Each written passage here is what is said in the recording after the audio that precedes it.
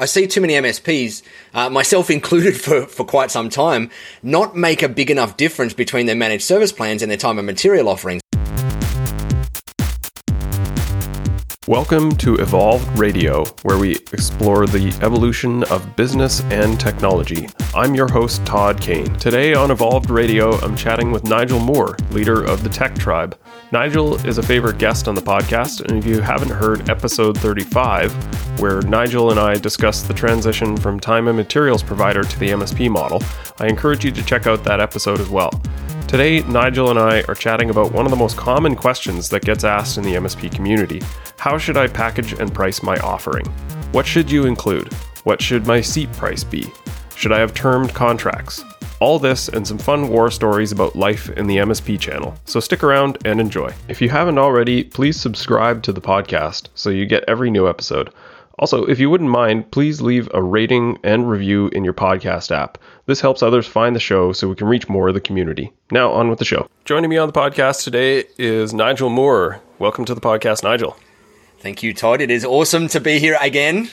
Yes, returning champion. So always a pleasure to have you on the podcast. Tons of energy, lots of insights. So I'm sure this will be a lot of fun. We wanted to talk about packaging and pricing and how you offer MSP services, because this tends to come up a lot. You're obviously a great expert to have this discussion with, as you have a book on the topic as well. So if you like, maybe give us a sense of what you're hearing from the people that you hear this question from. I assume you wrote this book in part because you got that question a lot, and I hear this asked all the time.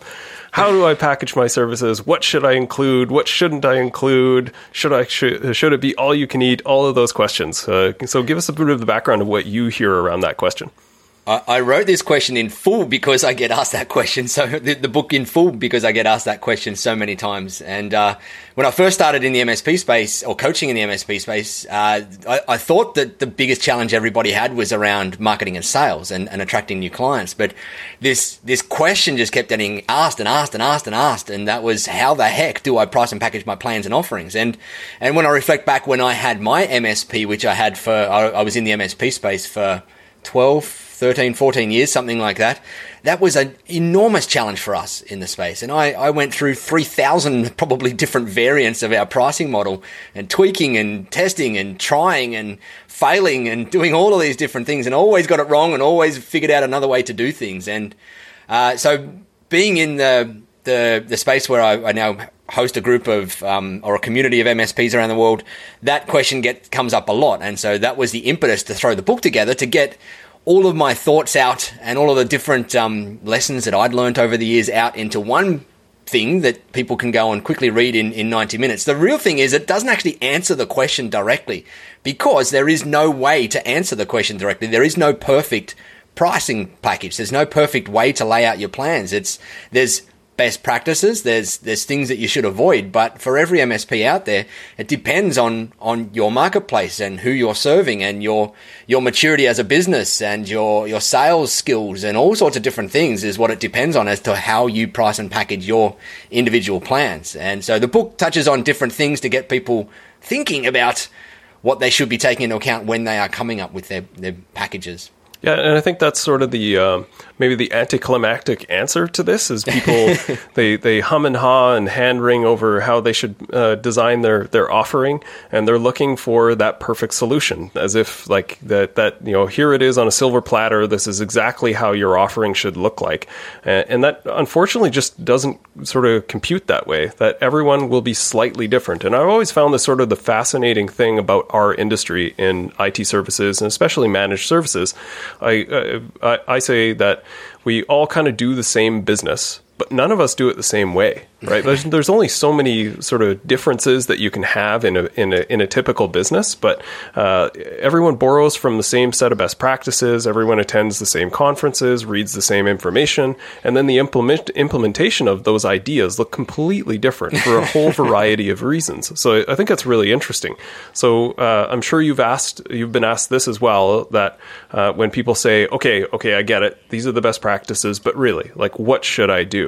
So what would you say is sort of the best place to start? Maybe we'll start with sort of the upstart solopreneur who's maybe expanding to add the second and third tech, and then after that we'll move up the chain and see if it looks a little different. Yeah. Yeah. So first step, go and read the book. That's right. Going to answer most of it for you. So my favorite area is the small MSPs. Well, I call them nimble MSPs because they can move fast, they can test, they can tweak, they can try things. Once you get larger into the 30, 40, 50, 70, 80 seat size MSPs, it's much harder to test things. And so smaller MSPs, what I encourage is get some plans out there ASAP and start testing and start getting feedback. Now, what I encourage for smaller MSPs is to approach what's typically heard of as the good, better, best methodology, where you have a good plan, a better plan, and a best plan. And you hear lots of people in the MSP space saying, you've got to go the all-in seat price in there. And I know you love the all-in seat price, Todd, and I love the all-in seat price as well.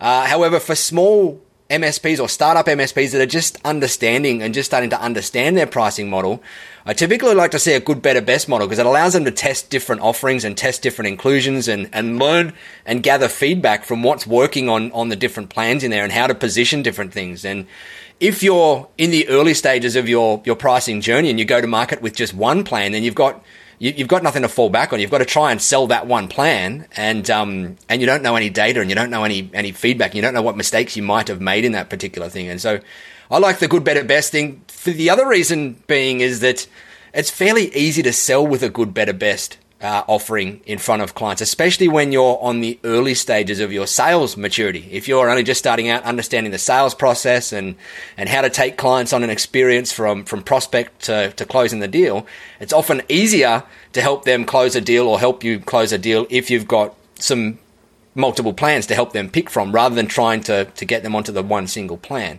However, what I will say is that most MSPs should aim to mature to the single plan over time. And that takes not only some sales maturity, getting used to being able to go into an environment and selling people exactly what they need, but it also takes operational maturity in your business, in your service delivery and whatnot as well, and so that you know your costs and you really understand your costs, because there's nothing worse than going out into one of these, like an all-in seat price plan, and locking someone into a termed contract when you don't understand your costs in there very well, and locking yourself into what might be an unprofitable agreement for you, or a wildly profitable agreement that sees the client hate it and churn out within a couple of months because you're not delivering enough for them. So it's, again, there's no perfect answer here. You may come in and start an MSP and go straight to the all-in seat price, but typically the good, better, best offering is a great place to start from and learn and go through and adjust and tweak things. And there is a lot of sales psychology behind having three offerings out there with price anchoring and how that works, and setting up different pricing levels so that the high one in there makes the middle one look cheap and all that kind of stuff, which is called price anchoring, which there's a lot of that stuff that goes to play with making it happen. And so to answer that simply, if you're a small startup MSP or you're looking to get your pricing, maybe you're still transitioning from break fix across to MSP, consider good, better, best plans and consider coming up with something where you can start to get them out there quickly and learn some lessons.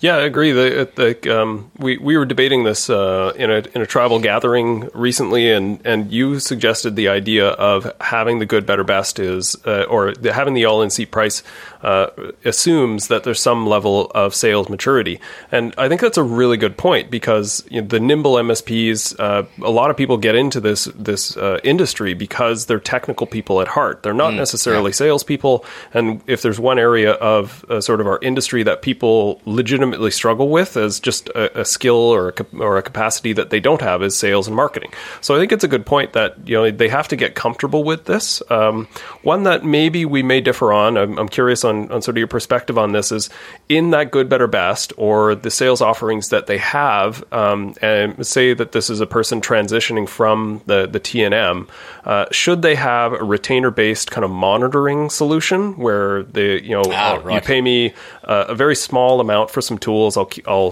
quote monitor your network. I put that in quotes very very specifically. And then if there's any issues that pop up, then I'll come out and help you. Or are you better off just to have a solution that you are a managed customer? Do you see any issues with having that sort of that blended break fix retainer model? I don't mind the retainer model. However, I like it to be unadvertised, because you want to go for your best plans first. You're good at good, better, best plans first. But then you might come across a particular prospect that for whatever reason, maybe they've lost trust in IT because they've had some horrible partners or whatever, that they really need to take things slowly. And if that's the case, and you can see that there's light at the end of the tunnel and you can shift them across to gaining trust in you again, but they're not going to sign a good, better, best plan, then you might have an unadvertised monitoring and maintenance plan. Now, what I've seen a few MSPs do this extremely well, where they go out to their clients, and when they're going across from the break fix to managed services transition, and they come up with a free monitoring and maintenance plan, where what happens is either free or extremely low cost, like a loss leader essentially. But what happens is when monitoring alerts happen, they, instead of the MSP seeing the monitoring alert, they come up with they set up, say, 20 or 30 high critical monitoring things like running out of disk space and all those types of things that are going to put your business offline. And they set it so that the alert sends the client the email from their PSA saying, hey, Mr. or Mrs. Client, this alert has just popped up on your network. If you would like us to, or here's the type of impact it's going to have. If you would like us to remediate it, hit reply and say yes, and it will then automatically pop across onto our help desk system, and we'll remediate it on a prepaid block hours agreement. And I've seen a few MSPs use that very successfully, but because what inevitably happens is they get it on there and they get these 20 or 30 monitoring alerts set up, and the first month or two go okay, and then by month 3, the primary contact at the business goes, can you just stop these alerts from coming through? They go, well, we can. That's what we've got a good, better, best offering for, and we move them across to that. So I do think there is scope for it. You've got to be careful though, because it can be hard to move people from that plan as well, and from a monitoring and maintenance plan. And so tread carefully if you do go down that route. Do it either as a temporary interim thing and put a timeline on it, or use it as a loss leader with some sort of thing in there so that it can help gather some of the people that may perhaps not be ready for managed services yet, because they don't understand the benefits of it just yet. And it might be a 3 to 6 month journey for them to understand the benefits of it and to be educated on it. Yeah, I like the idea of it being unadvertised, because always my issue with T&M, and for people that haven't heard our previous discussion, it is about the transition from T&M to MSP. So you can look back at that episode previously where you were on, and we dug into that topic deep.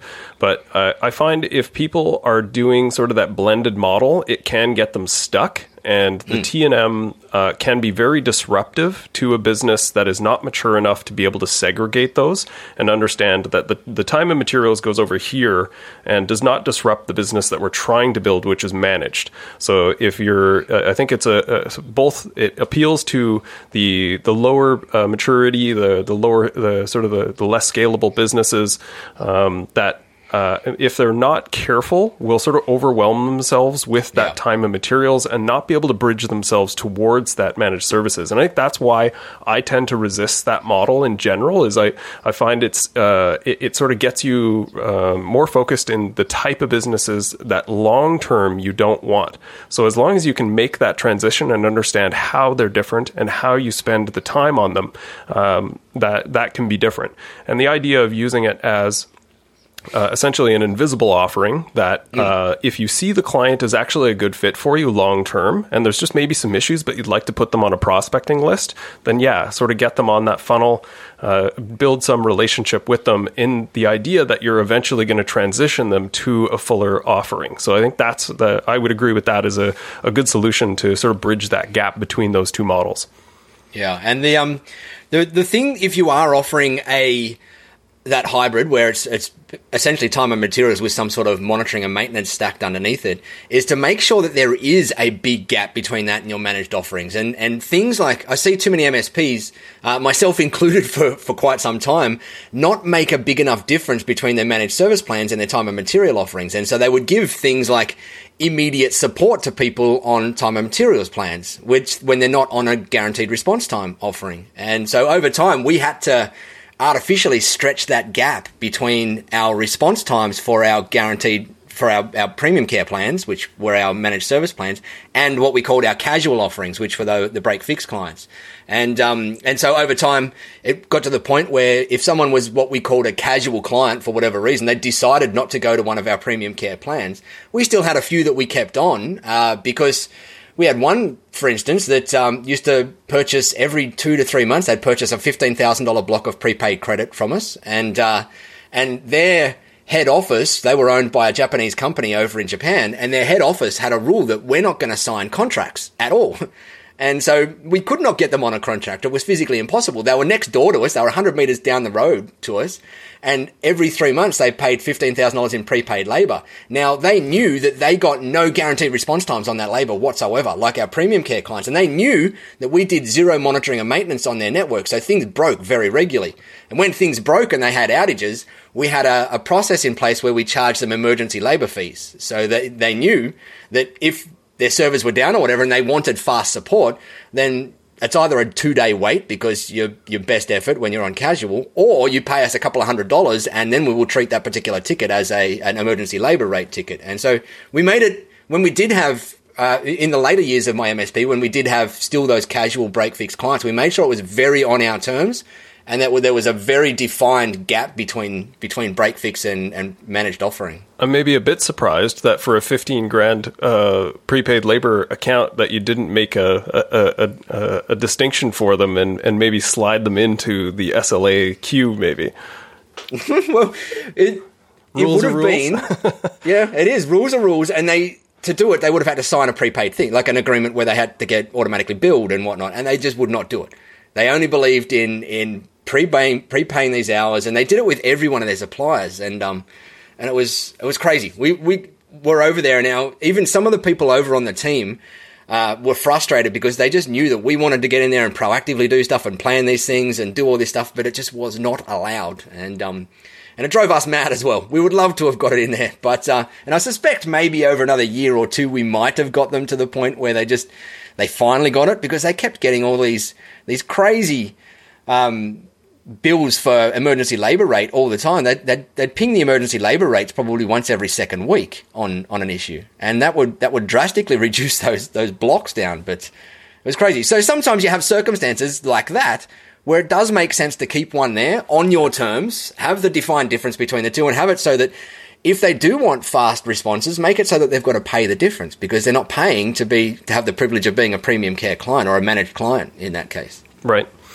Another area that comes up, I find, is people, where do you feel on this, that people feel if you're outside of a major metro center, you're kind of out in maybe a rural area or small towns, that they feel like the price automatically needs to be lower. And if you hear some of the experts in the field, I know Dipple rails against this idea vehemently that your price should always be the industry standard, and where you live is kind of irrelevant to what you should be charging. What's your feeling on that? Do you feel like it should be different depending on region? I agree mostly, but I agree there's certain areas that the marketplace would not handle things. However, in hindsight, the reality is most people, so if I look at an MSP in a really rural area, like I used to live in a town of 3,000 people, and there was an MSP in that particular town, and if I look at them, and I knew that a lot of the people in that town, they would have struggled to have charged what I was charging in Sydney. And that's not because of their sales maturity, it's because of the maturity of the marketplace and what the marketplace was used to paying out there, because all of the other people that they worked with out there were whether they were their accountant or whatever, they weren't charging Sydney rates, they were charging rural rates.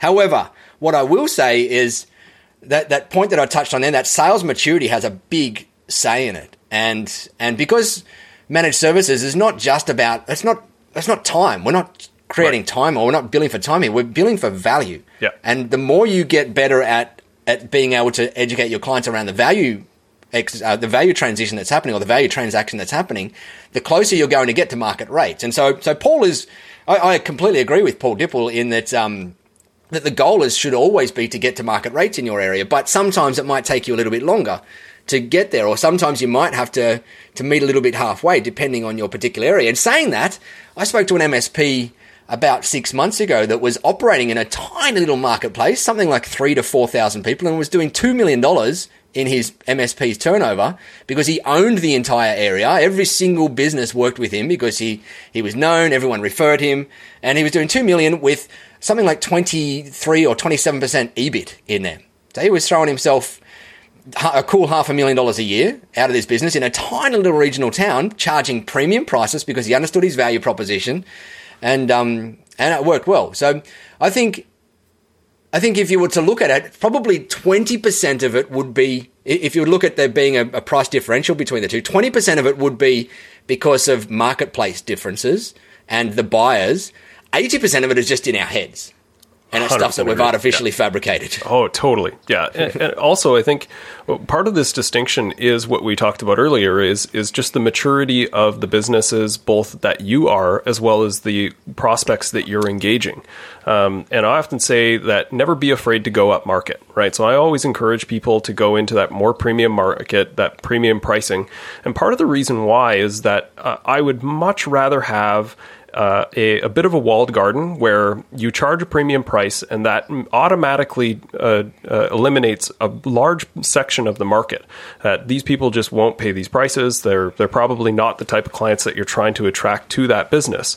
And people need to be comfortable with the idea that I'm going to have far fewer prospects, but the prospects that I have are probably higher margin. And the flip side of that is, again, like if you maybe don't, or you're not as comfortable with the sales process and you need a wider net to cast in order to build the business, then have a lower cost of sale. And so that is maybe the distinction there. And you can choose to go into one side of that market or the other. And maybe that's just a transition over time. As you cast a wide net, then refine your offering, refine your sales process, start to understand how you do a value sale, and then start to transition up market and eliminate or sell off the clients that you initially started with. So that's, in my mind, what I try to encourage people to do. And how that relates to the smaller markets is the same, right? There's going to be those few clients in that smaller market that if they understand the value that you're selling, then they're happy to partner with you at premium prices. It just means that instead of owning, say 100 clients in your area, maybe you have 20, but you make a really good bank off of those 20 clients and your headaches are probably lower. That's the sort of my idea. I focus a lot more on the operations. So I'm really passionate about making sure that what you have works. The top line is a vanity number, but the bottom line is really what you're going to be looking at. And the gross margin comes from probably having those higher value offerings, right? Correct. And you look at people like Andrew Moon, who's one of our tribal elders inside the Tech Tribe, and he had some clients where he did exactly that. He moved so far up the value ladder that he was getting over $500 per user in his seat price in there because he was doing home support for the high-end CEOs and all sorts of stuff, and packaged up as an entire agreement. He was getting a huge amount of money off them. But I think we naturally, as humans, we go through that journey where we start off casting the wide net and getting everything in there and at least getting some revenue in the door, even though it's not perfect revenue.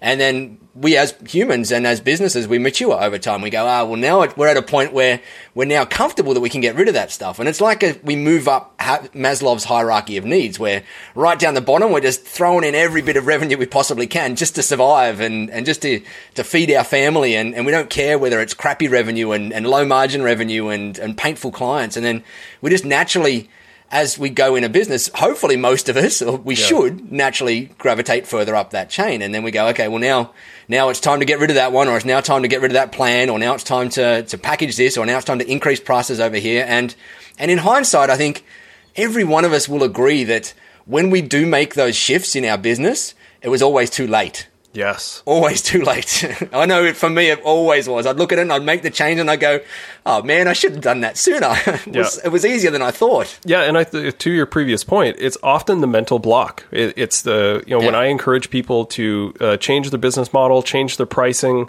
talk to that client that has had a poor margin on their agreement, and they make a big deal of it in their head. And then they go and have that conversation with the client, and the client goes, you know what? I knew I was getting a good deal on this. I'm glad you finally came to talk to me about this, right?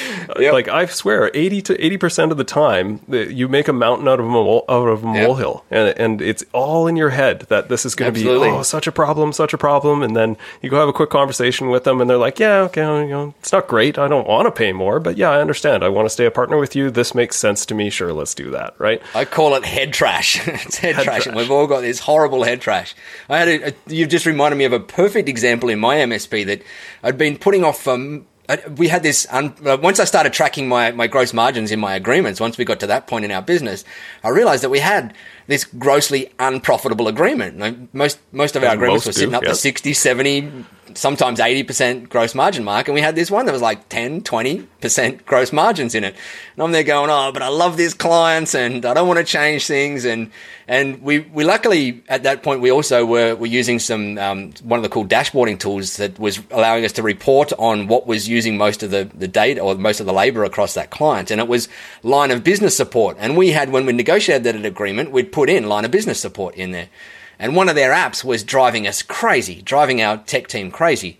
And so I was able to have some quantitative data. And for months and months and months, I just put it off and put it off and put it off. And I finally went out to the client in one of their TBR or QBR meetings and sat down and said, all right, and last but not least, we've got to talk about the pricing because we're not making any money off this anymore. And I went in the whole thing and I displayed the thing that showed the report saying that like line of business app tickets are just huge and we're doing it because we love working with you guys. And she goes, you should have told me that 6 months ago because I knew that we were over it. And I knew that you guys are pedaling hard and doing the work, and my team absolutely love working with you guys on it. And we hate the line of business vendor and whatever. Just charge us more. We don't care. Yeah. And I just went, you don't care? What? Like I've been here for 6 months thinking, oh, we might lose the client and we might whatever. And it was just my head trash that got in the way of it. And she goes, just bill us double if you got to. We just want our team to know that your team is there helping us out through this because the vendor is crap. We know the vendor's crap. We can't change from that vendor because of certain compliance in our industry. So we need someone like you guys to be there doing it. And we want that vendor support still sitting there. If you've got to charge us double, charge us double. And she said, if you've got to charge us triple, charge us triple. I don't care. Yeah. And but this falls into one of my favorite quotes from Tim Ferriss is a measure of a person's success in life is often determined by the number of uncomfortable conversations they're willing to have. So, exactly in that category. Yeah, 100%. So one other one is term contracts. So it's interesting. A lot of organizations, naturally, if they've not sort of looked at rejigging their contracts or kind of changing the scope of how they determine their billing process, don't have terms. Maybe they have 90 days, maybe they have 30. Sometimes they'll have a year, and then the more mature groups tend to have those 3-year term agreements. Yeah. And I had an interesting conversation recently with a lady named Linda Rose on mergers and acquisitions, and she suggested, sort of counter to what we tend to hear in the industry, is that the agreement length tends to not matter as much as people think when you're looking to be acquired. And I found that really interesting because you hear a lot in the industry, like you have to have 3-year terms, you have to have 3-year terms. Yeah. And I can see how that is true or not, depending on who's trying to value your organization. Yeah. What's your feeling on terms? Yeah, well, I've got loads of thoughts on this one. And again, there's no perfect answer. There is no two ways about it. Having termed contracts will, in the vast majority of cases, value your business more. When I sold my business, funnily enough, we had 35 people doing due diligence on our business when we sold. 35 other MSPs doing pre-diligence at the pre-diligence stage before we sold. And out of that 35, only about 10 to 15 asked us, even if our agreements were termed contracts. And the person that bought us, that gave the better deal above everybody else, did not even ask. They didn't even know whether we had term contracts or not in there. So it's not relevant 100% of the time, but it is in the further you move up into the mid-tier space, the more it becomes relevant. Because in the mid-tier space, this is why I like the term nimble MSP, because I love the nimble MSPs, the smaller MSPs, because they can typically provide this awesome level of customer service to their clients. Mid-tier MSPs often struggle with that customer service level, and some mid-tier MSPs have to keep their clients via contract terms, which is horrible, but it's how they keep their clients out there is via contract terms, not by providing an awesome level of service. And so they go out and they go, oh, we're going to buy another MSP to tack another $5 million onto our revenue. We're going to have to find someone that's got contracted terms in there so that we don't lose them all, because we know our service is not amazing as well. And we know we're going to lose them shifting them across to it. And so it becomes a bigger thing in the mid-tier space. One of the things that I encourage MSPs as well is to consider that when you're starting out, as you said, Todd, you hear everywhere, like you must have terms and you must have 3-year terms. And to me, it's not black and white because it comes down to where you are again in your journey. And if you're just starting out as an MSP, the last thing you ever want to do is go out and throw some packages out into the wild and sign clients onto 3-year terms and then realize on month 2 that they're unprofitable for you, because that's the fastest way to send you out of business, right? And so I encourage MSPs, if you're starting out and you're getting used to your pricing and your packaging and you're not completely confident in your costs, don't sign terms just yet. Sure, it's going to make a little impact into your business valuation if you're sold right now, but if you're starting out, you're probably not at the point where you're wanting to sell at the moment anyway. And you're going to be providing that higher level of service that's going to keep the client sticking around. You don't need the terms to keep them sticking around. And then again, you mature to terms and you might get 2 years into your journey and you say, okay, well, now I understand my costs very well and I'm happy to sign a 3-year agreement because I know maybe I'm going to exit in another 2 or 3 years and I know it's going to shift the value of my business. And you go out and then you negotiate with your clients to get them onto contracts, and you might do it with discounts, you might do it with free month, you might do it with whatever way you do it in there. But mature into it again is what I say. Don't try and go out there and do it immediately and perhaps send yourself broke out there, because it ain't fun. So this, I think, really encapsulates sort of something that I find prevalent in the industry is people go onto Reddit or talk to other people in the industry at conferences and things, and they look for this type of advice. They're saying like what should I do here? And people are very open in our industry, which is one of the beauties of the industry that we're in. Is you ask a question, people are more than willing to share with you. But I think people need to be cautious with how they utilize the advice and where that advice comes from, because as in most business advice, the answer is largely it depends, right? Correct. And that's the distinction here. I think that maybe we're trying to draw out is when you're smaller, do this, and that maybe makes some sense, but even then we're not going to give you a prescription for it. And then when you're bigger, maybe you do this. But again, it's sort of a personal choice, and there's a lot of factors that play into whether or not those best practices actually fit you and your business, right? Yeah, correct. And one of the other places that I see termed contracts happen a little bit more as well, or where there's a need for them, is when you get into the larger client size as well. And not only does the client is in some circumstances is the one that's actually pushing for the termed contract, because they've got board mandates that they need contracted agreements with all of their vendors in there, because they don't want to go and have to shift vendors every couple of years as well.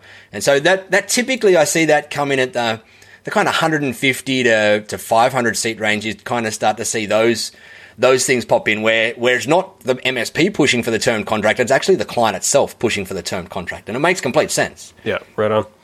All right, so we'll look to wrap up.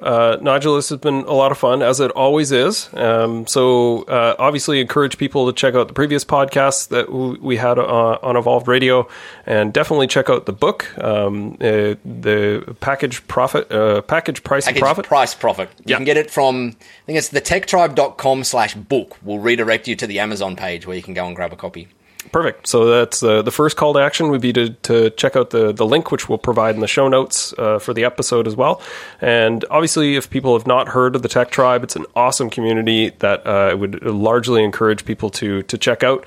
It's very accessible, and the community is excellent at sharing information. And you guys have really turned on the jets at providing some really high value stuff, like the just amazing materials that you provide basically for free as a part of the membership. So really thank you for kind of what you're contributing back to the community, and really encourage people to check that out.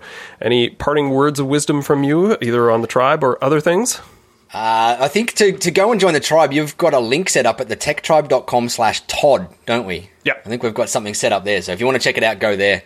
My parting words is just go out there and if you're struggling with how to price and package your things, go out there and get something out there and realize that in the grand scheme of things, we often get too caught up in the weeds of things. And the reality is that, quite frankly, we just need a business that has got revenue coming in and cost of goods going out and profit left over. And don't get too caught up in the weeds of trying to make it the absolute perfect pricing model or the perfect package or the perfect inclusion, or making sure your gross margins are exactly within what you hear other people's are. Just go out there and get your things out there, and then make a commitment to slowly improving things each and every month from then on in.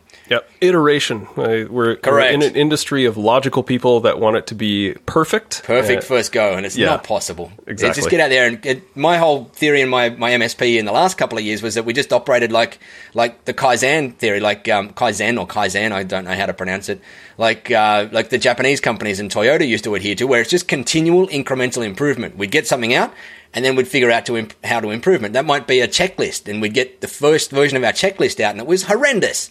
But then the next time we went through it, we added a step. And the next time we went through it, we added a step. And after a year or two of doing this continual incremental improvement on our pricing and our packaging and our monitoring and our maintenance and our checklists and everything, we had some awesome stuff. And so that's my encouragement. It's just tiny little baby steps, continually incrementally improving, and you will create something that is far, far greater than what you ever thought you would be able to.